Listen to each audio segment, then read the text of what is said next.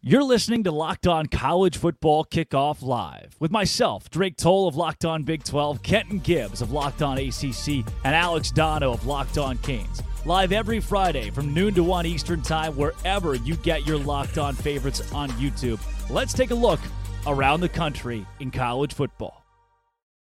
Happy Friday, everybody, and welcome into College Football Kickoff Live. I'm Drake Toll from Locked On Big 12. That is Alex Dono of Locked On Canes.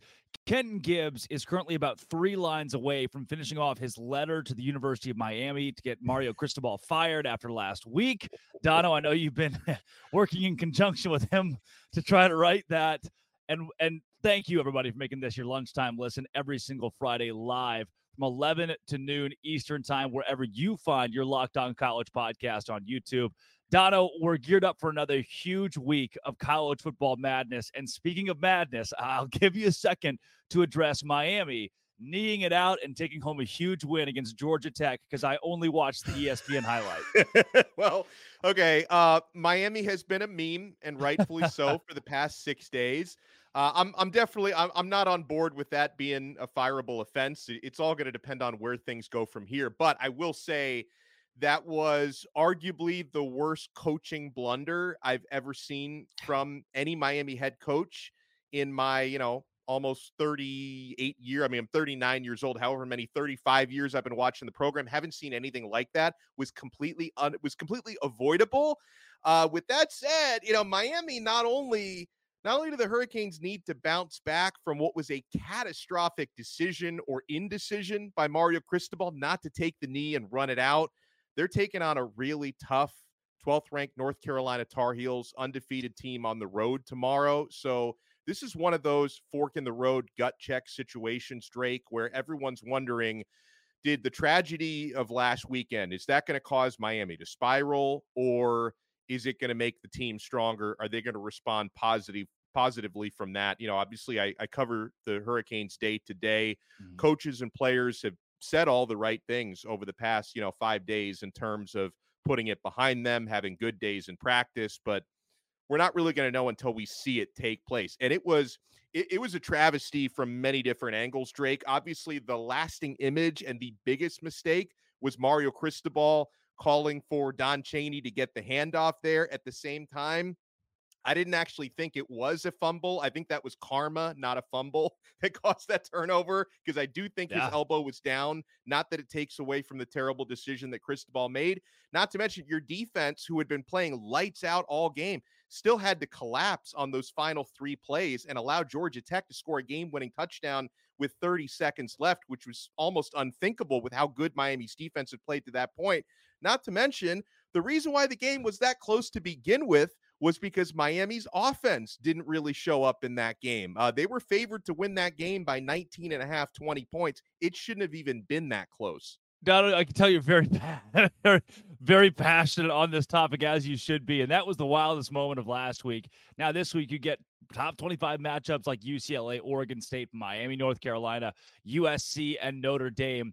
And Oregon, Washington. When you look at the madness beginning already, you had West Virginia knock off Houston with 12 seconds to go on a 50-yard touchdown, just for Houston to score a 50-yard Hail Mary. And that's how we started our week. But at the top of this whole thing, Georgia sits with so many question marks. They tried to answer this past week with a massive win against Kentucky, but then there's still like a Penn State, Michigan, Ohio State making a case to be at the top of college football. One of our producers was just, looking around the college channel, scroll across Locked On Big Ten and Craig Sheeman, and heard some pretty interesting stuff. Should Michigan actually be ranked number 1 instead of Georgia? I think they should be. And frankly, I could make a case for Ohio State, and maybe even Penn State should be ranked higher than the Georgia Bulldogs. Yeah, that's right, Bulldog fan. I said it. Yeah, as we welcome Kenton Gibbs back into the fold today, who also is very passionate about coaching decisions. Guys, Georgia is in a spot here that they've silenced a lot of the haters, a lot of the doubters of this big Kentucky win. But Dono, now Craig Sheeman believes that there are not just 3 Big Ten teams that are better than the Bulldogs. I don't know if I'd go 3, but I can definitely make a case that Michigan should be number one and Georgia should not be. Then you could argue, should Georgia be number two, number three? But folks, the reason why Georgia's number one, it's not a mystery. It's based on history. It's based on what they've done for the past couple of years. It's based on the recruiting classes that they've put together, based on being two-time defending national champion winners and being essentially unbeatable for the last couple of seasons. So if you were to actually remove any preseason bias from it, and of course the AP rankings start preseason, if you just strictly look at what's happened on the field this year, I believe the Michigan Wolverines should be the number one team in the country. They're the only team in college football to win all 6 of their games so far by at least 24 points. They've allowed 10 points or fewer in all 6 of the games that they've played so far. That's been the best team in college football. I mean, Georgia is holding on to that spot based on what they did the last couple of years and what they've done off the field heading into this year. Michigan, to me, that's the number one team in America. Yeah, Kenton, where do you fall here? I agree. Michigan is insane. That team is just different right now. It's almost like you have to find a chink in the armor when you're talking about Michigan to say, like, all right, this is where they struggle, or this is where you can exploit them. Because let's be honest, where do you exploit them? Oh, they can't throw the ball deep. Who said that? Who's watched the games that would say that? Oh, they can't run the ball. Yeah, the team that won the Runyon Award a few years ago for the best offensive line as a group, I believe that's the name of the award. I could be wrong, but whatever the name of the award is for the best offensive line, they won that last year, and they bring back a lot of guys and a lot of talent there. This is a team that defensively, we just talked about, have allowed how many points? Less than how many per game? Like, what are we doing here? That team has not been good. They've been dominant. Nobody's been close. Nobody's really had a moment to say Michigan has had their chin tested. And to that extent, I will say this. If Michigan rolls through the entire season like that, I don't see a world in which they shouldn't be the number one team in the nation. I think that this was a good quality win by Georgia over Kentucky. But let's just be honest about Kentucky, right? Like, how good did we really think they were coming into this game? Like, let's just be very honest with ourselves about that. We knew if you stop Ray, that's it. That's all you got. That's, you're not really much outside of that. So I was wrong about Notre Dame being closer to the playoff than Georgia so far. Very wrong about that. I'll admit it. Hey, Bulldog fans, I was wrong. But with that being said, right now, based on the eye test, Michigan looks better than Georgia. I told you, Dono, I've been working on my ventriloquist skills, and I think I'm nailing it over here with Kenton. The Michigan schedule has featured the last 3 weeks Nebraska, Rutgers, and Minnesota. So let's little grain of salt here, but you can only take care of business. When that's what your schedule is, you can only take care of business. And how does 128 to 24 in those 3 games sound? Combined score of 128 to 24. There's not much more business you can take care of than that. Michigan taking the schedule it's been given and winning with it right now. And they won't be tested for another few weeks. They got Penn State coming up in November, the second week of November, between that Indiana, Michigan State, Purdue. We're staring down the barrel of a Michigan team that can continue to roll through teams in this same way. And we look up at the end of the season and go, shoot, this could be, if they continue, one of the best college football teams of all time. But there's another team that's flown under the radar to us, at least. We haven't talked a lot about these Pac-12 teams in the playoff conversation. We focus more SEC, Big Ten, but the Oregon Ducks and the Washington Huskies have both been so solid this season, and now they have our game of the week.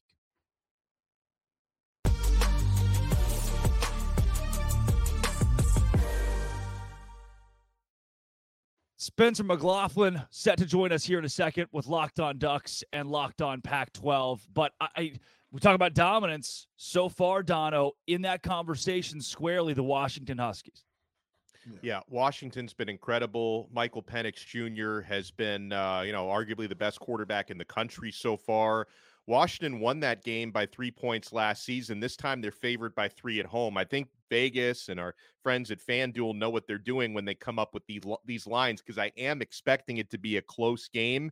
With that said, just watching Oregon this season, one of the most complete football teams in the country. I love how physical they are. They defy some of those Pac-12 stereotypes. So I think this is going to be a fantastic game. And guys, you talk about Drake. One of the reasons why maybe, mass audiences don't talk about the Pac-12 so much is that whole Pac-12 after dark thing. A lot of the games end up starting when people are getting ready for bed or getting ready to go out to party. This one is a 3:30 p.m. Eastern time game. So there's no reason why, everyone in America who just cares about watching great college football, because in the history of the matchup between these two teams, I think they played each other more than 100 times. They've never been in both the top 10 at the same time when they played one another. So theoretically, this is the biggest matchup between these two teams, Washington and Oregon, ever. And there's no reason why everyone in the country shouldn't be devoting that 3:30 p.m. time slot Eastern time to watch this one.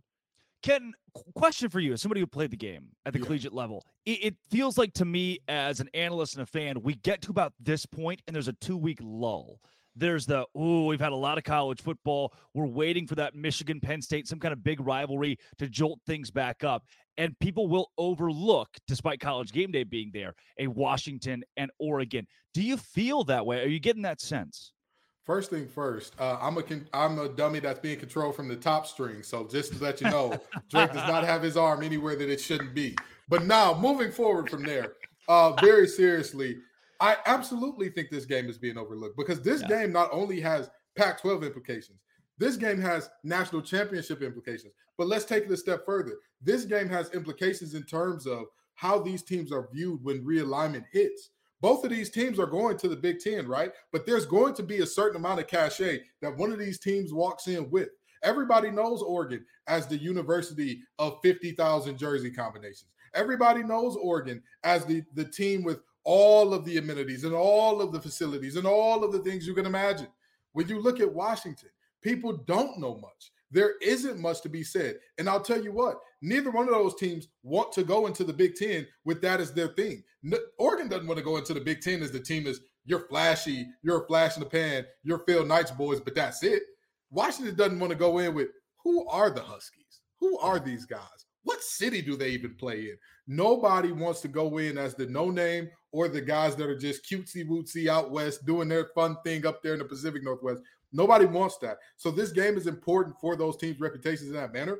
And of course, the playoff implications are massive, because what if this game is close and both of these teams run the table, and then whoever loses this game ends up winning in the conference championship if they don't have division? No divisions. I don't want to it's either one of those. They're either it's nine conference, guys. I thought there were no divisions. I thought they didn't. Yeah. I thought they got rid of it a few years ago. But either way it goes. Each Pac-12 team they play 9 conference games each team.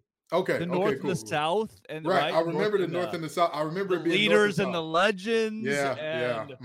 Locked On College Football Kickoff Live, the only place that the jury's out on the Pac-12 divisions, which next year will have zero. It'll have the zero. Pac will have zero divisions. Yes. Zero divisions for those guys. Look, for a game like this, that yes, I agree is being overlooked. If you win this game, and Ken, I think you touched on this, even if this game is close, we start to have the conversation of what are the playoff implications for these two teams and whoever wins the Pac-12. If you're Oregon, right, and you go on the road and you beat Washington, the rest of the way at Utah is tough.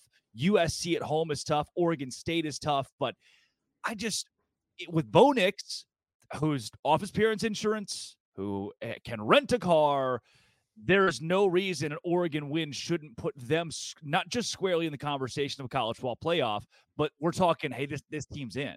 I mean, this team deserves to be in it. And for Washington on the other side, Arizona State and Stanford for the next couple of weeks, they springboard you into 4 top 25 games to close out the season, but you get a couple of these Utahs at home.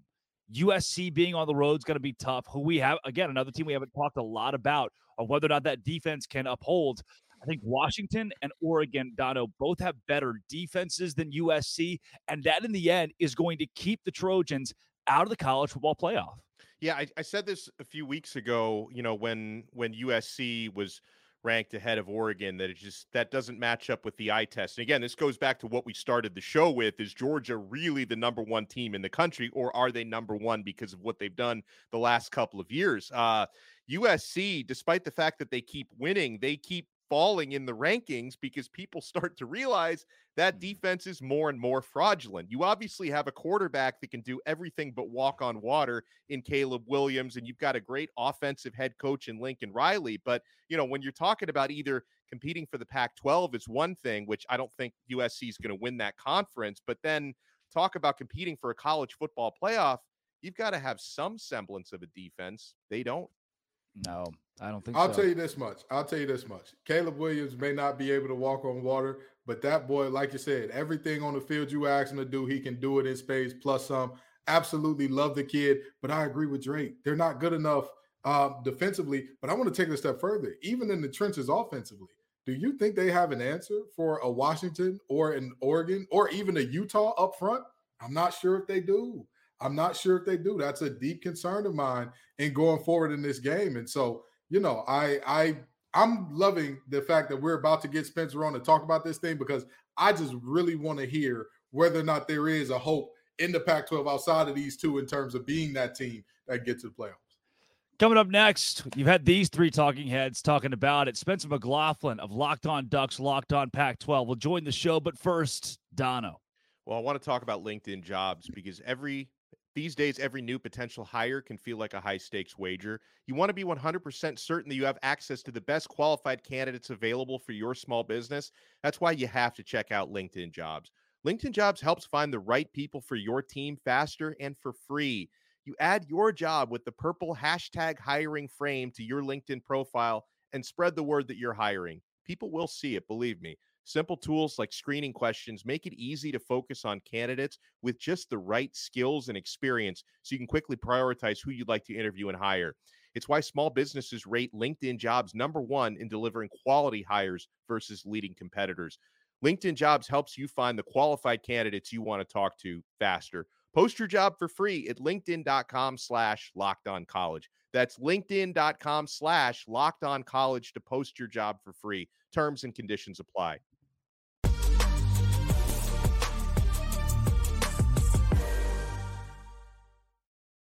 Spencer McLaughlin joining the show from Locked On Ducks and Locked On Pac-12.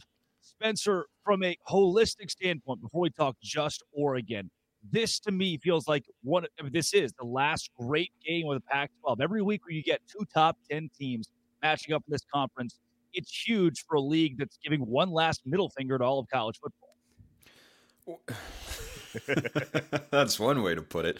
I think it's the one last middle finger to Pac-12 fans when you look at the entertainment value this conference is providing for everyone, and that it is just completely dissolving after this season. I mean, you've got 3 top 25 matchups across the Pac-12 this week. You have USC and Notre Dame, which is honestly the third most interesting game in the conference this week, legitimately, because Oregon State and UCLA, the loser is probably in all likelihood out of the Pac-12 championship hunt and therefore the college football playoff as well. And I think UCLA and Oregon State, in the eyes of some, are kind of dark horse candidates to make a run at the CFP if they could go 12-1 and win the Pac-12 and be the first time that either have done so. But their schedules are immensely favorable, and that's why the game is so interesting. But I mean, as it pertains to Oregon and Washington, like it is an outstanding football game, and it is, I think, boosted in the interest department because of the rivalry factor. Because when you look at the implications of the actual game, it's almost identical. Everything about this game, frankly, is identical to Red River last week at the Cotton Bowl. You've got big-time rivals who are going to a new conference together after this season. They're big television draws in their conferences. You have undefeated teams. You have 2 teams whose combined ranking is 15, by the way. You have 7 and 8 this week. You had 12 and 3 last week. It's a spirited rivalry. It always has been and always will be, even in the new conference. And then the winner is in a great spot to get to the conference championship game, and also the college football playoff and will control their own destiny to get there. But the loser is by no means completely out of that conversation. I don't think anyone's looking at Texas and saying, well, they're not winning the Big 12 now. They could never beat Oklahoma. Like, of course they could beat Oklahoma. They just didn't. And the same goes for Oklahoma if they lost the game. Like, if Dylan Gabriel throws an interception on that last drive, nobody looked at it and says, oh, well, Oklahoma can't win. They can't do this, that, and the other thing. No, they can. They just didn't on that particular day. Like, this is a coin flip game. This is a sort of game that is going to, really really provide an extra level of bragging rights for whichever side wins because of the stakes. Like, they are so big. It's the highest ranked matchup in the history of Oregon and Washington. So it's going to be a massive game. Game day is going to be there in Seattle. Like, the stage is set for everything to be as big as it can possibly be. You know what? I know that Spencer ankle's hurt from standing on so much Pac-12 business. I'm proud of you. I'm proud of, because I'm going to tell you, this is a dissolving conference and you still there battling it out every week. But let's talk about the kind of other guys for a second here, right? So you talk about this game is not really an elimination game so much as it is a propel a team forward game. In looking at the guys outside of this game, who would you say, hey, they have a great shot to make the playoff, even though, you know, whichever team wins this game is obviously in the driver's seat, this team is in the passenger seat and gunning? Yeah, you can make the case for several schools. Oregon State and UCLA are dark horses for sure. I don't know if they've got the teams that are, you know, good enough to get to the playoff. Oregon State's defense has posed questions this year to Cal and Washington State on the road. They allowed 39.5 points a game, you know, 38 to Washington State and then 40 to Cal. No, now those are my California Golden Bears, of course, but you shouldn't be allowing 40 points to Cal, so that certainly is raising some questions, especially with Oregon and Washington on their schedule. For UCLA, the defense is there. I mean, it's the best defense I think I've ever seen a Chip Kelly team have. That includes his days back at Oregon in the early 2010s. Like, they had some sneaky good defensive units. They didn't have a front four like this. Like the Murphy brothers and Latu, those are all NFL draft picks in the early rounds. Latu probably a top 10, 15 pick. He is outstanding. But for UCLA, the questions come offensively, which is a weird thing to say about Chip Kelly's team. But my concern with them coming into the year was, what are you going to get at the quarterback position? What are you going to get there? Who's starting? What are we doing in the best quarterback conference in America? So I think those teams have questions. Washington State, we saw the inconsistency against UCLA. I think their defense is good. I think their offense is overall good with Cam Ward, who's great, but the offensive line is just not. The offensive line was absolutely dominated. And look, UCLA's front four is good. Absolutely.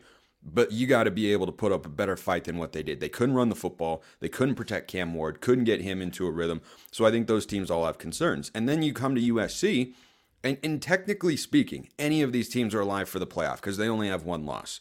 And Washington State also has a very favorable schedule. They miss USC and Utah as they go through the Pac-12 slate. But for USC, they play at Notre Dame this week. I think they're going to lose to the Irish for the first time. Their playoff hopes won't be done. But again, you then have to go through Washington, Utah, UCLA, and Oregon, and the Pac-12 championship game undefeated. And these gauntlets are reminiscent of what the SEC once was and is not currently right now. Because I think beyond the top few teams, the SEC is pretty weak compared to what it has been. The Pac-12 is a big-time gauntlet right now, and it's just hard to see a team getting through with 1 or 0 losses when you factor in the Pac-12 championship game. Like, Oregon and Washington could be a Pac-12 championship game preview. USC could get there. I know their defense is bad, but I've seen bad Lincoln Riley teams on the defensive side of the ball go to the college football playoff and win a conference championship as a 12-1 football team. So I think those teams are all on the table. It's a matter of letting things play out. I think common sense would tell you, well, USC would be the most likely. Probably, but I don't think the gap between them and an Oregon State in terms of likelihood of getting there is that large because Oregon State has a much, much easier schedule. Well, that's a great rundown. I want to take it back, though, to Oregon and Washington because I'm so excited for this matchup. Yeah, it's going to be awesome. What's the biggest path to victory for both teams? Oregon wins if they do what, or Washington wins if they do what? I think Washington wins if they protect Michael Penix from Oregon's pass rush. This is a pass rush that had a historically bad season for the Ducks a year ago. Their lowest pass rush and sack rate since, I think, 2000 was the number. They only had 18 sacks in 13 games last year.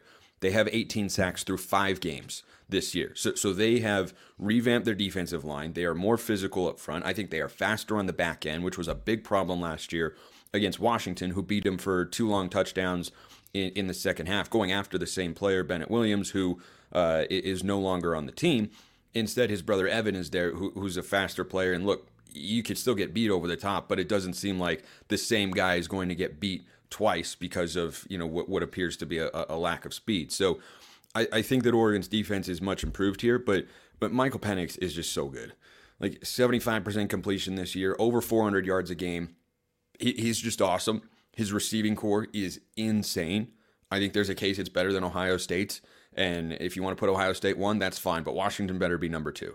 Because Jalen McMillan and Rome Odunze, those are first-round receivers. And Jalen Polk is probably an early second or third-round wide receiver as well. So you've got so much NFL talent on that side of the football. If you can't pressure Michael Penix and disrupt him, what Washington loves to do, they can throw the ball at all 3 levels. But really, their offense is a deep shot. It's this kind of living embodiment of that meme, F it, Justin Jefferson is down there somewhere. Yeah. But they do it with a purpose. They do it with a purpose. Like Penix is just going back there, and on the first play from scrimmage against Michigan State, for instance, they're going 45 yards down the field. Like they don't mess around and wait to unlock those deep shots. It's take the deep shots first, second, and third, and then try and come underneath.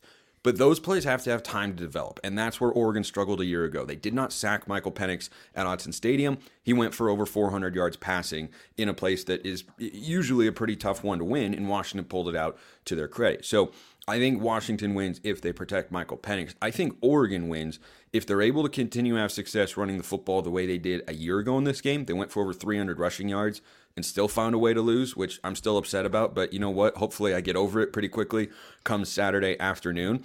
But I think if Oregon protects the football and gets off to a good start, they'll win the game, because this is a Husky crowd that is going to be absolutely, positively on fire. Everybody is so well aware of what the stakes are, the rivalry, the history, the implications for the CFP and the Pac-12. It's all there. It's all on the line. And the only thing I think a crowd loves more than a touchdown is a turnover.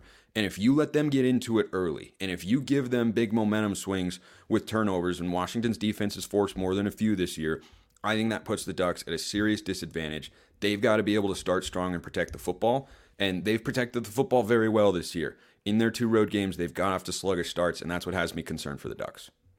Spencer McLaughlin, Locked On Pac-12 and Locked On Ducks. By the way, the Pac-12 has no divisions. Just wanted to tell you. That's correct. Didn't know if you were positive about that, but we are all very sure here the Pac-12 does not have divisions. It sounds like I missed something. You did not. Nothing. You missed nothing at all. Nothing. Spencer, thanks so much for joining Locked On College Football Kickoff Live. Yeah, you're welcome.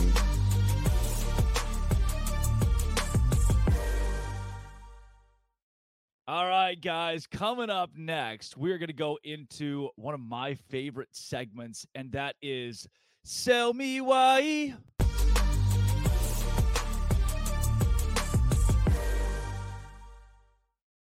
Guys, the Auburn Tigers, 3-2 this season, but they are 0-2 in the SEC. They can't seem to win a game there. And this week they face LSU, who's 4-2. They're 3-1 in conference, 22nd in the country. Auburn's on the road. This is Baton Rouge, guys. There's just no way. This Auburn Tiger team that's reeling, where they're talking about firing the coach. There's so much about Auburn that we got to figure out down the stretch here. Can the Tigers keep it close? Zach Blackerby, our Locked On Auburn host, is here to sell us why. The Auburn Tigers can absolutely cover this 11.5-point spread on the road against LSU. I'm Zach Blackerby, host of Locked On Auburn. LSU's offense is getting a ton of attention, and rightfully so. Jaden Daniels, I think, should be the front runner for the Heisman right now. But LSU's defense is really bad, and everybody's looking over this one stat. LSU is the second worst team in the SEC when it comes to allowing opponents' average yards per drive. It's over 6 plays per drive that they're allowing over the course of the season. How is Auburn going to win this game, or how is Auburn going to cover this 11.5 points? They keep LSU's offense off the field. Auburn has one of the best rushing offenses in the SEC. They ran the ball very well against Georgia the last time they took the field. Long drives for the Tigers. I'm not saying they win, but that 11.5-point spread, it's looking pretty good. Yeah, Kenton, 11.5 is a lot, but it's a night game, LSU at home. I think you're a maniac if you touch this game. Here's the deal, right? Auburn can run the ball. LSU has struggled defensively, and of course, Brian Kelly is going to blame it on inexperience, which, is going to lead to a lot of finger pointing in the locker room. No, it's your fault. It's your fault. It's your fault. Auburn has not done anything this season to make me think like, hey, this is a scary team. This is a team that can challenge. This is a team that can push. With that in mind, if Jaden Daniels has his way and the defense comes up with an opportunistic stop here and there, I believe that they firmly cover this 11. We call this sell me why. Zach Blackerby would literally have to sell me on why. Actually give me money to say, hey, place the bet with my money that they're going to cover this thing, because under no circumstances would I bet on this Auburn team to not be, absolutely demolished by any good LSU or SEC team. Yeah, Dono, to me, I'm in a spot where I see Auburn's driving down by 7 late. There's the pick 6 that gives LSU the cover. This just feels like one of those games where it's going to be crushing on one side or the other. And again, home team, LSU, I think they favor. Yeah, I was actually telling Zach Blackerby off air before the show that I think Auburn can cover 11.5 because, again, conference opponents, that's a really big number. But would I actually put my hard-earned money on that happening? I have to take a step back, and I probably do sit this one out. If anything, how this plays out with the spread. I think LSU could win a close game, or they could win a not-so-close game. I find it hard to believe that Auburn wins the game outright, but how it plays out with the spread might just depend on whose weakness is a bigger weakness in this game, because a matchup to look for, Auburn has the 119th ranked passing offense in the country. Out of 130. Yeah, that's really bad. But then LSU has the 119th ranked passing defense in the country. So something's got to give here, right? Maybe there's a chance Auburn can actually throw the ball around the yard a little bit. But listen, he came close to selling me why. Just as a matter of principle, I would usually bet the underdog to cover a double-digit spread in a conference game, but I'm probably going to sit this one out.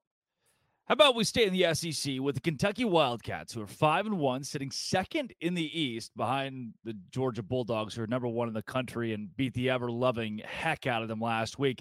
This week, they get another SEC opponent, but it's Missouri, a little bit easier than Georgia. Can Kentucky cover the FanDuel spread in this one? Here's Locked On Kentucky host Lance Daw to sell us why.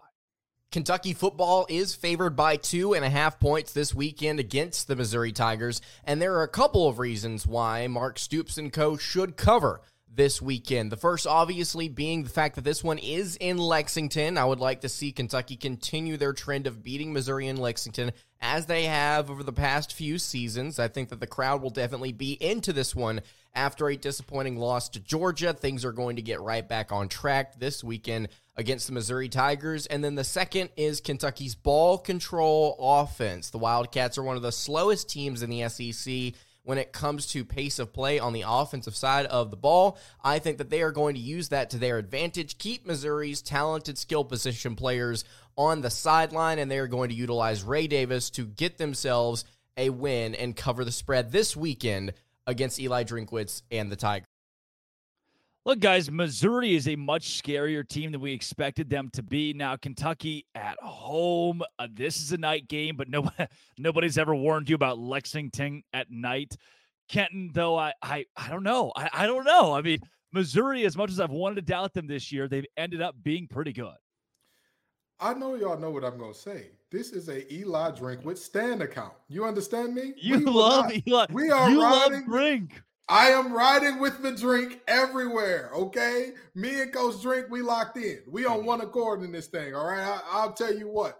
In the words of T-Pain, I'm going to buy you a drink and then sell you why. Because I've got the Missouri Tigers getting it done by at least 3 in this game. Because, I mean, don't get me wrong. The demoralizing effect of that last game on Kentucky, 1 loss turns into 2.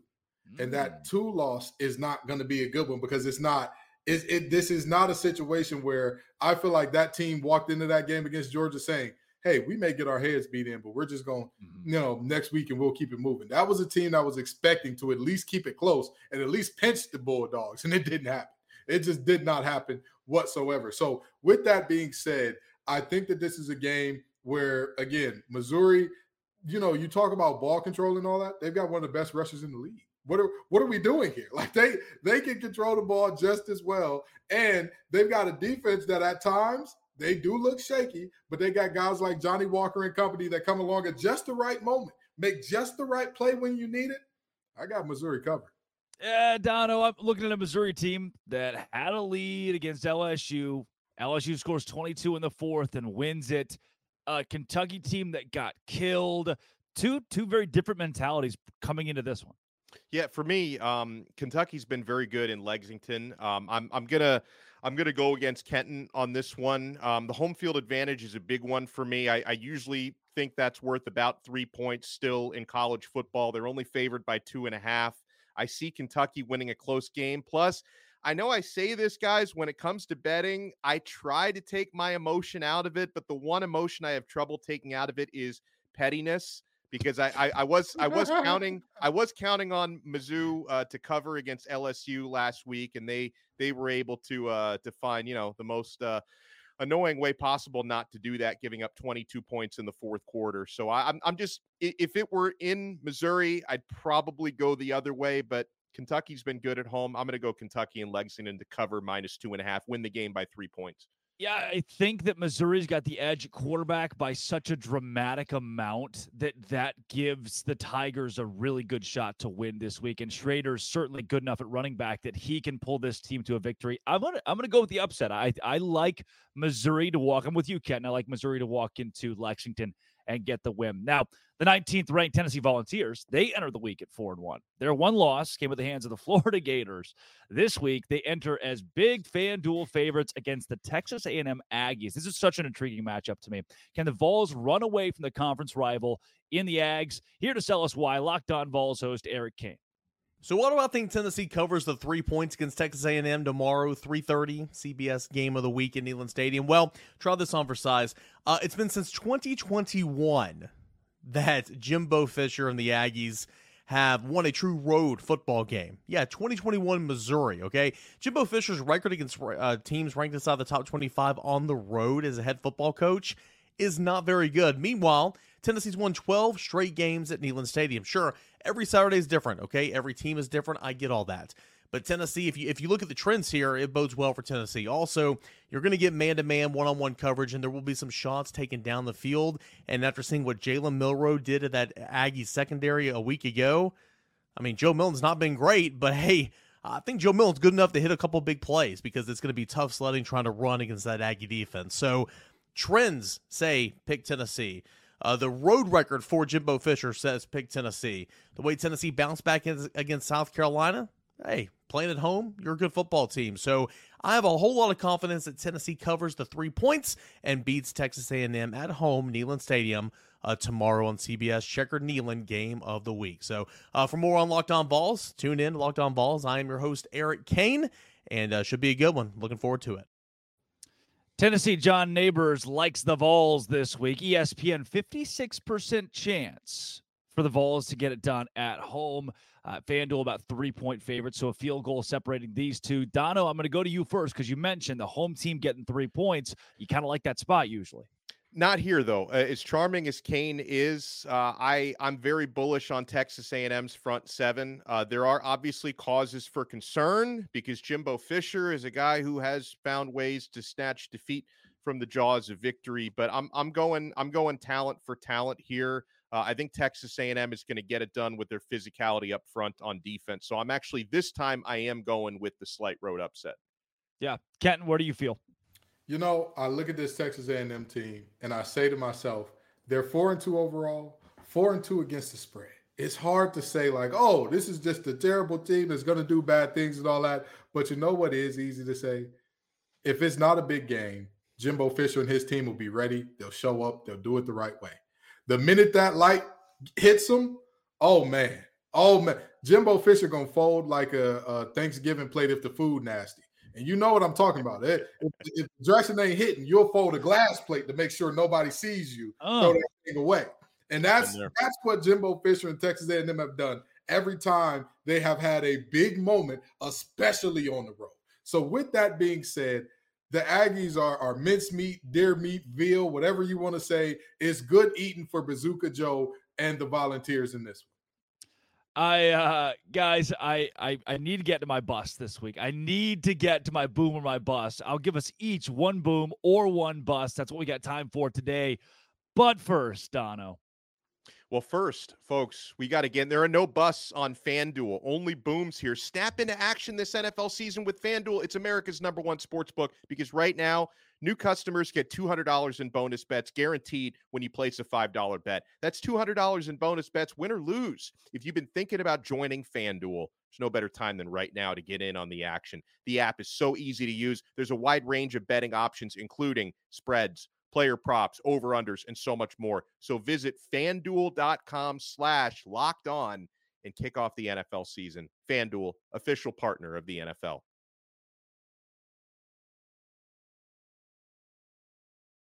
Oh, I think you're muted. Uh-oh, Drake is muted. Drake is very lively, but very muted. I turned out not as good of a ventriloquist as I thought I was. Guys, I'm very excited about the Boomer Bust this week, and I'm going to start with last night's bust. This is the West Virginia Mountaineers. Look, from the Big 12 perspective, we haven't talked a lot of Big 12 today, and there's no reason to. How many good teams are in the Big 12? 1, 2, 3, 4, none. You can count. I can count that high. The only two good teams in the Big 12 are Texas and Oklahoma, and they're not in the Big 12 anymore. So you're looking at West Virginia saying maybe there's a chance this team wreaks some havoc. And they lose to Houston. They lose to Cougar High. Cougar High, the worst team in the conference. West Virginia wins it. You think, we escaped. We escaped. 12 seconds to go. Bat it down. All you got to do is bat it down. Houston throws a Hail Mary. They win the game. And now, guys, if you look at the Big 12 standings, there's nothing. There's nothing standing between Texas and Oklahoma meeting again in the Big 12 title game in Arlington, which is the worst case scenario for this conference as those two teams leave. My bust this week is West Virginia. Neil Brown is refired. He's refired. Get the LinkedIn back up and ready to go. He thought he was going to get an extension, and he is not. I'm giving my bust to West Virginia. Kenton, do you have one boom or one bust? Oh, well, you know me. You know what I mean? In the words of De La Soul, it was just me, myself, and I going with the Oklahoma Sooners. It was me, myself, and I saying that was a good team back when y'all thought Cincinnati, the Bearcats, we're going to take them out. And now, lo and behold, they beat Texas. They beat Quinn Ewers and company. Oh, man, the Red River Shootout looks like they're the quicker draw. They're the fastest hands in the West. Look at Brent Venables. I'm not saying that Clemson needs him back. I'm not saying he ain't going back to Clemson because he's the head man in charge now, and he's leading things how he wants to. But, boy, Boomer Sooner is my boom, baby. Ken Gibbs, Boomer Sooner. Brent, you've been on the Brent Venables train. I will give you credit for that. Dono, a boom or a bust? Here's why Kenton just set me up for failure, because I had one boom and one bust written down, and I got excited when Drake said we have time to just do one or the other. It's the Dono special. It's like, you know what? I got 7 of them this week, guys. Today, I had one boom, one bust written down, and Kenton just went with my boom. So unfortunately, I have to go with my bust, and I didn't want to be in the position to remind people of what the team that I cover just did last weekend. So I'm going to keep it brief. Up 20-17, driving in Georgia Tech territory. There's 33 seconds left in the football game. All Mario Cristobal had to do was take a knee and escape with an unnecessarily ugly victory. Did he do that? No, he didn't do that. They ran the football. A fumble turnover was called, and the longest 30 seconds of my life ensued after that.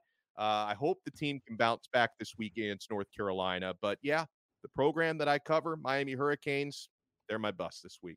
There are your booms or busts, guys. We have a second game of the week this week because the Pac-12 is delivering. This one is USC and Notre Dame with Locked On Irish Tyler Wojak.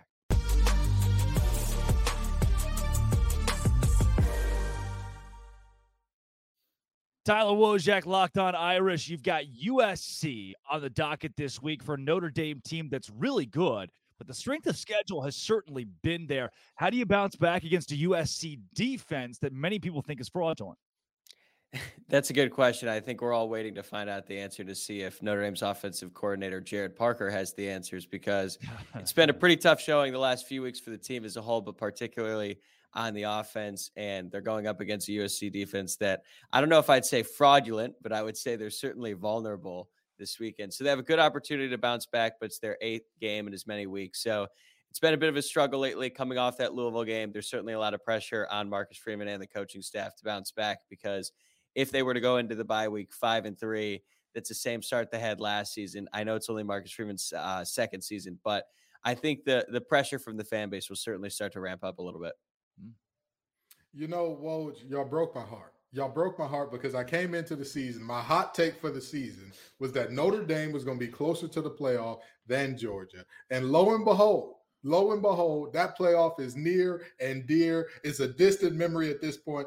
But with that being said, do you think, or let me ask you this rather, what is the ceiling of this team now that it seems that the playoff is all but a foregone conclusion that's not happening?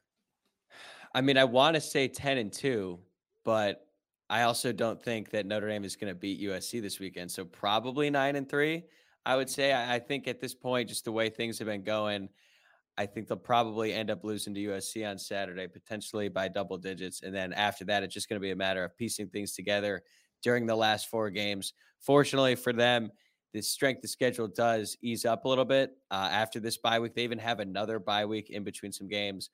They have Pitt, Wake Forest, Stanford, and going on the road to Clemson. And going on the road to Clemson, even though Clemson isn't what they used to be, that's still a tough game. So I think realistically 9-3 is probably the best case scenario, which is unfortunate. It's certainly not what I was hoping for going into the season, but I guess if there's one positive spin on it, they would reach their over on season win total. So it's not a fun place to be right now. I'll tell you that. Now, I actually, I'm on the other end of it. I think Notre Dame can pull it off this week. A lot of that has to do with my opinions on USC's defense, but I'm interested for you to hear you say you think USC gets it done maybe by a couple of touchdowns. So what do you think are the matchups that are going to decide this game? Well, I don't have much faith in Notre Dame's offense and their ability to keep up with Caleb Williams in particular. And I understand that USC's defense is certainly gettable, but the one thing that they're good at is getting pressure on the quarterback. They've been effective at that all year. That's Alex Grinch's style. He likes to create negatives, create havoc plays, and then force turnovers. And I don't know what happened to Notre Dame's offensive line unit, but it is practically fallen off a cliff in these last few games against Louisville. They started mixing combinations on the line. I think they ended up playing 4 different units, or 4 different combinations, I should say, throughout that game. So they're trying to figure things out, especially on the interior between the guards and the center. Hell, even Joe Alt had a rough game against Louisville last week. So even though I think Notre Dame is going to be able to score some points, I think that USC's defense is going to create enough pressure on Sam Hartman, make things difficult for him, that Notre Dame will be able to score, but they won't be able to score at will, much like Caleb Williams has done in practically every single game throughout his college career. Tyler Wojak, who hurt you? Notre Dame football, man. Yeah, we I'm brought sorry. you.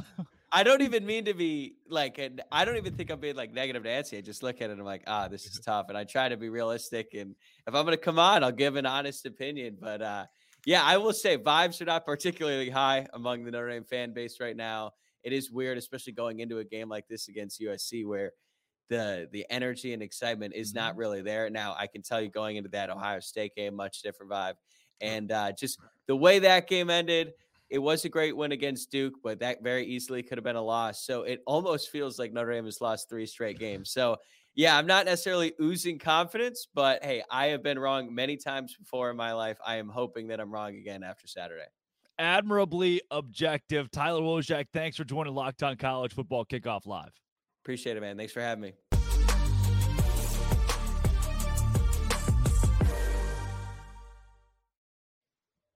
Well, folks, we got to talk about LinkedIn Jobs. If you're a small business owner, every new potential hire can feel like a high-stakes wager. You want to be 100% certain that you have access to the best qualified candidates available. That's why you have to check out LinkedIn Jobs. LinkedIn Jobs helps you find the right people for your team faster and for free. You add your job and the purple #hiring frame to your LinkedIn profile to spread the word that you're hiring. Folks, I know that this works because I've been on the other side of it. I have gotten jobs through LinkedIn Jobs before. Simple tools like screening questions make it easy to focus on candidates with just the right skills and experience so you can quickly prioritize who you'd like to interview and hire. It's why small businesses rate LinkedIn Jobs #1 in delivering quality hires versus leading competitors. LinkedIn Jobs helps you find the qualified candidates you want to talk to faster. So post your job for free at linkedin.com/lockedoncollege. That's linkedin.com/lockedoncollege to post your job for free. Terms and conditions apply.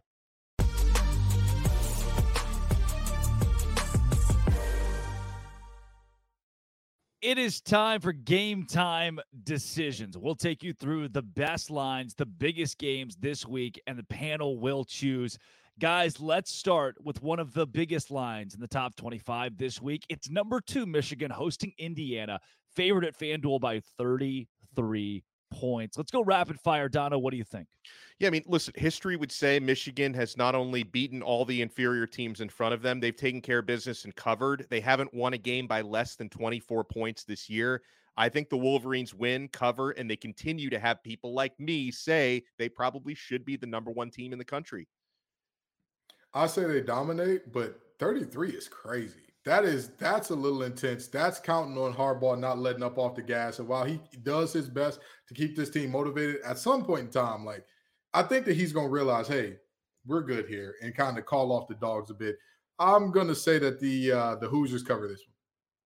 Yeah, Indiana lost to Maryland by less than 33. I mean, they kept 44-17, right? It's kind of where I see this game falling. Even a 49-17 still isn't a 33-point cover. I lean Indiana here, but it's a game that I'll probably stay away from. Let's jump into a couple of the big lines here. Alabama hosts Arkansas this week. 2-4 in SEC play for the Razorbacks, but at FanDuel right now, you can buy this up to 20.5, 21 points. That's 3 touchdowns, Dono. Oh, man. I guess we're starting to see more signs of Alabama's offense coming together, but to me, I'm going to say they don't cover. I'm going to say they win comfortably, just not by that many. So I'm having a hard time with this one. I'm going to say no. I'm going to say they win, but don't cover. Yeah, KJ Jefferson in this game, Kenton Gibbs, is a 3-touchdown dog. Free Jefferson till it's backwards. They got my boy locked up down there in Razorback country. With that being said, I agree with Dono. I just don't see him. 21 is a little aggressive. Yeah. And as Aubrey once said, 21, can you do something for me? No, not in this game. 21 will not do something funky for Alabama. I think, again, Alabama wins. They control this game, but this feels like a game where they're up by 20, and you know that you're not going to cover. And Arkansas is driving and whatnot, and they just end the game with like, oh, we threw a Hail Mary that didn't work, and that's going to be the end of it. As you're scrolling through your television and you scroll past Superman and Lois, you see that up next on the CW is Louisville and Pittsburgh. Now, this one's a rat line. It's so embarrassing. Louisville only favored by 7.5, despite being 6-0 at 1-4 Pitt. Kenton, you're locked on ACC. What am I missing here? Louisville is going to whoop the wheels off those boys. I don't know where this came from. There are times where I know that Vegas does this at a high level, that the house always wins, all that good stuff. But there's some times where I look up and I'm like, is Vegas trying to give us away money? Is this how they keep people hooked by bets like this? This is the one. There is no way under God's green earth that Pitt, with a defense that is shown to be a little bit shaky even without playing a ton of snaps, an offense that could not score in a brothel with $1 million per player, and a situation in terms of just team cohesion overall where Phil Dracovic is always looking for somebody new to blame, so much so you had to bench him, and you only got Louisville winning by 7? Yeah, best of luck to you. Best of luck. I am completely bamboozled by this number. If this was last year's Pitt Panthers, I could say, okay, I get it. That team is hot garbage so far this year. Like this is not your debt. Like Pitt is usually always pretty good to decent, but man, they got boat raced 41-24 at home against UNC. They somehow lost to Virginia Tech 38-21. Pittsburgh is going to get steamrolled. Now, I had my doubts about Louisville up until a couple of weeks ago, just knowing, hey, this is a team that can hang around because their schedule is really easy. But they proved something to me against Notre Dame. I am taking Louisville very seriously now. I hope Pittsburgh is as well. And I hope anyone thinking of betting Pitt +7 understands what you're getting into, because they're not going to cover. Rat line, guys. Rat line. That's the reason I bet West Virginia -3 was free money. It's never free money. The over-under in that game being 44.5, too, is very interesting. I'll have my eyes on that. I'm going to go Louisville -7.5 as well because that's a smart pick. Kansas, Oklahoma State. This one in Stillwater. KU favored by 3. Let's go quick, Kenton. The mullet's done. Kansas covers. They get it done. That's he's going to be in Stillwater forever. The thrill is gone. Yeah. Alex? Kansas by a touchdown. Yeah, I'm with Kenton on this one. The Oklahoma State starting quarterback, Alan Bowman, has 2 touchdown passes all year. Kansas gets it done in Stillwater. It's not your grandma's Kansas team. Some other close lines this week.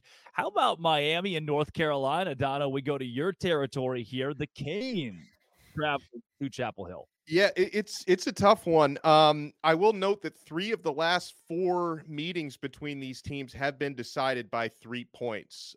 So that line being 3.5 is an interesting one to me. I do think Miami is going to have a positive response from what happened last week because all the indications tell me they will. I think Miami has some advantages at the line of scrimmage. Their offensive line has only surrendered 5 sacks all year. North Carolina has only produced 4 sacks in their last 4 games. I think Miami can cover. I think if the number was 3, I might look differently or at a push. I think 3.5 gives me the green light to say Miami. Kenton. Let me tell you something. Mario Cristobal got married to his wonderful wife, Jessica, in 2006. He ain't took a knee since. Congratulations. He may not need it in this game. I think that there are many problems with that North Carolina team that they just haven't played a team that was good enough to expose those problems yet. Miami is going to be pissed off, and Mario is going to be coaching for his life, or else he's going to join LinkedIn Billy on the line of coaches that 1 loss turned into 2 and 2 turned into 3. 3 turned into 4, and then the unemployment line is for he. That's what is up against Mario right now, and I think that team is going to rally together and find a way. I'm worried the team is not very happy with Mario Cristobal, and of course, North Carolina, Drake May, very happy with Mac Brown, who has a huge, with Tez Walker being back, a huge momentum boost. North Carolina covers 3 in this game. Drake May knees it out to close it out. Last couple here, guys. UCLA, Oregon State. Oregon State favored by 3.5 at home in a massive Pac-12 game, Kenton. I love DJU, man. I'm so happy to see him successful in doing this thing because I knew he was not the problem at Clemson.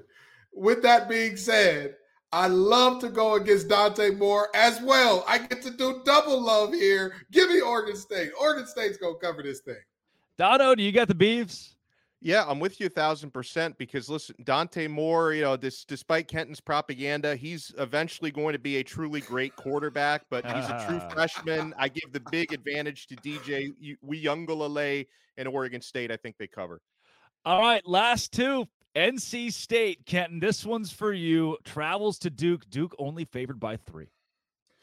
Well, no Riley Leonard is going to be a problem for that team. That offense is predicated on Riley Leonard being a beast, and NC State's defense, they figured it out. Don't let the 41 points last week distract you. Coach Dorn, for whatever reason, decided to do a bunch of squib kicks, which is neither here nor there. I think he'll make a much better decision in Durham. With that being said, MJ Morris, prime time TV. You talk about young quarterbacks that are good. NC State played 5 games without him. 5 games, against one of which was against Virginia Military Institute. And do you know when they scored their season high of points? Against a Marshall team on a 9-game winning streak with MJ Morris. Yeah. Folks, NC State is going to cover this thing, and I'll take them out right on the money line. Come on now. Come on with it. Duke by 3 for me, Dono. I don't know, man. I think Riley Leonard is probably worth as much to his team as most any player in I just think he's so important for them. I'm going to go NC State for that reason.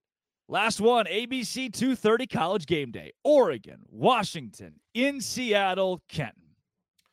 Bo Nix has seen it all, done it all. He's been in college since Drake Toll was sipping baby bottles. You understand? That man was teething when Bo Nix was at Auburn. That's how long that Bo Nix has been around in this ball game. However, give me the lucky lefty. Give me Penix. Give me a Dunzy. I think Washington gets this one done.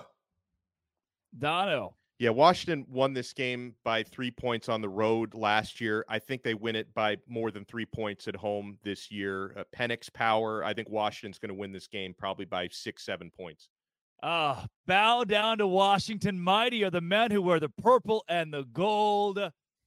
Not so fast, my friends. Bo Nix, the Oregon Ducks, get it done in Seattle this week. Give me the underdog in this game, the Oregon Ducks. This has been and always will be. That is Kenton Gibbs of Locked On ACC, Locked On Wolfpack. That's Alex Dono of Locked On Canes. I'm Drake Toll from Locked On Big 12. Let's get out of here, boys. This is Locked On College Football Kickoff Live.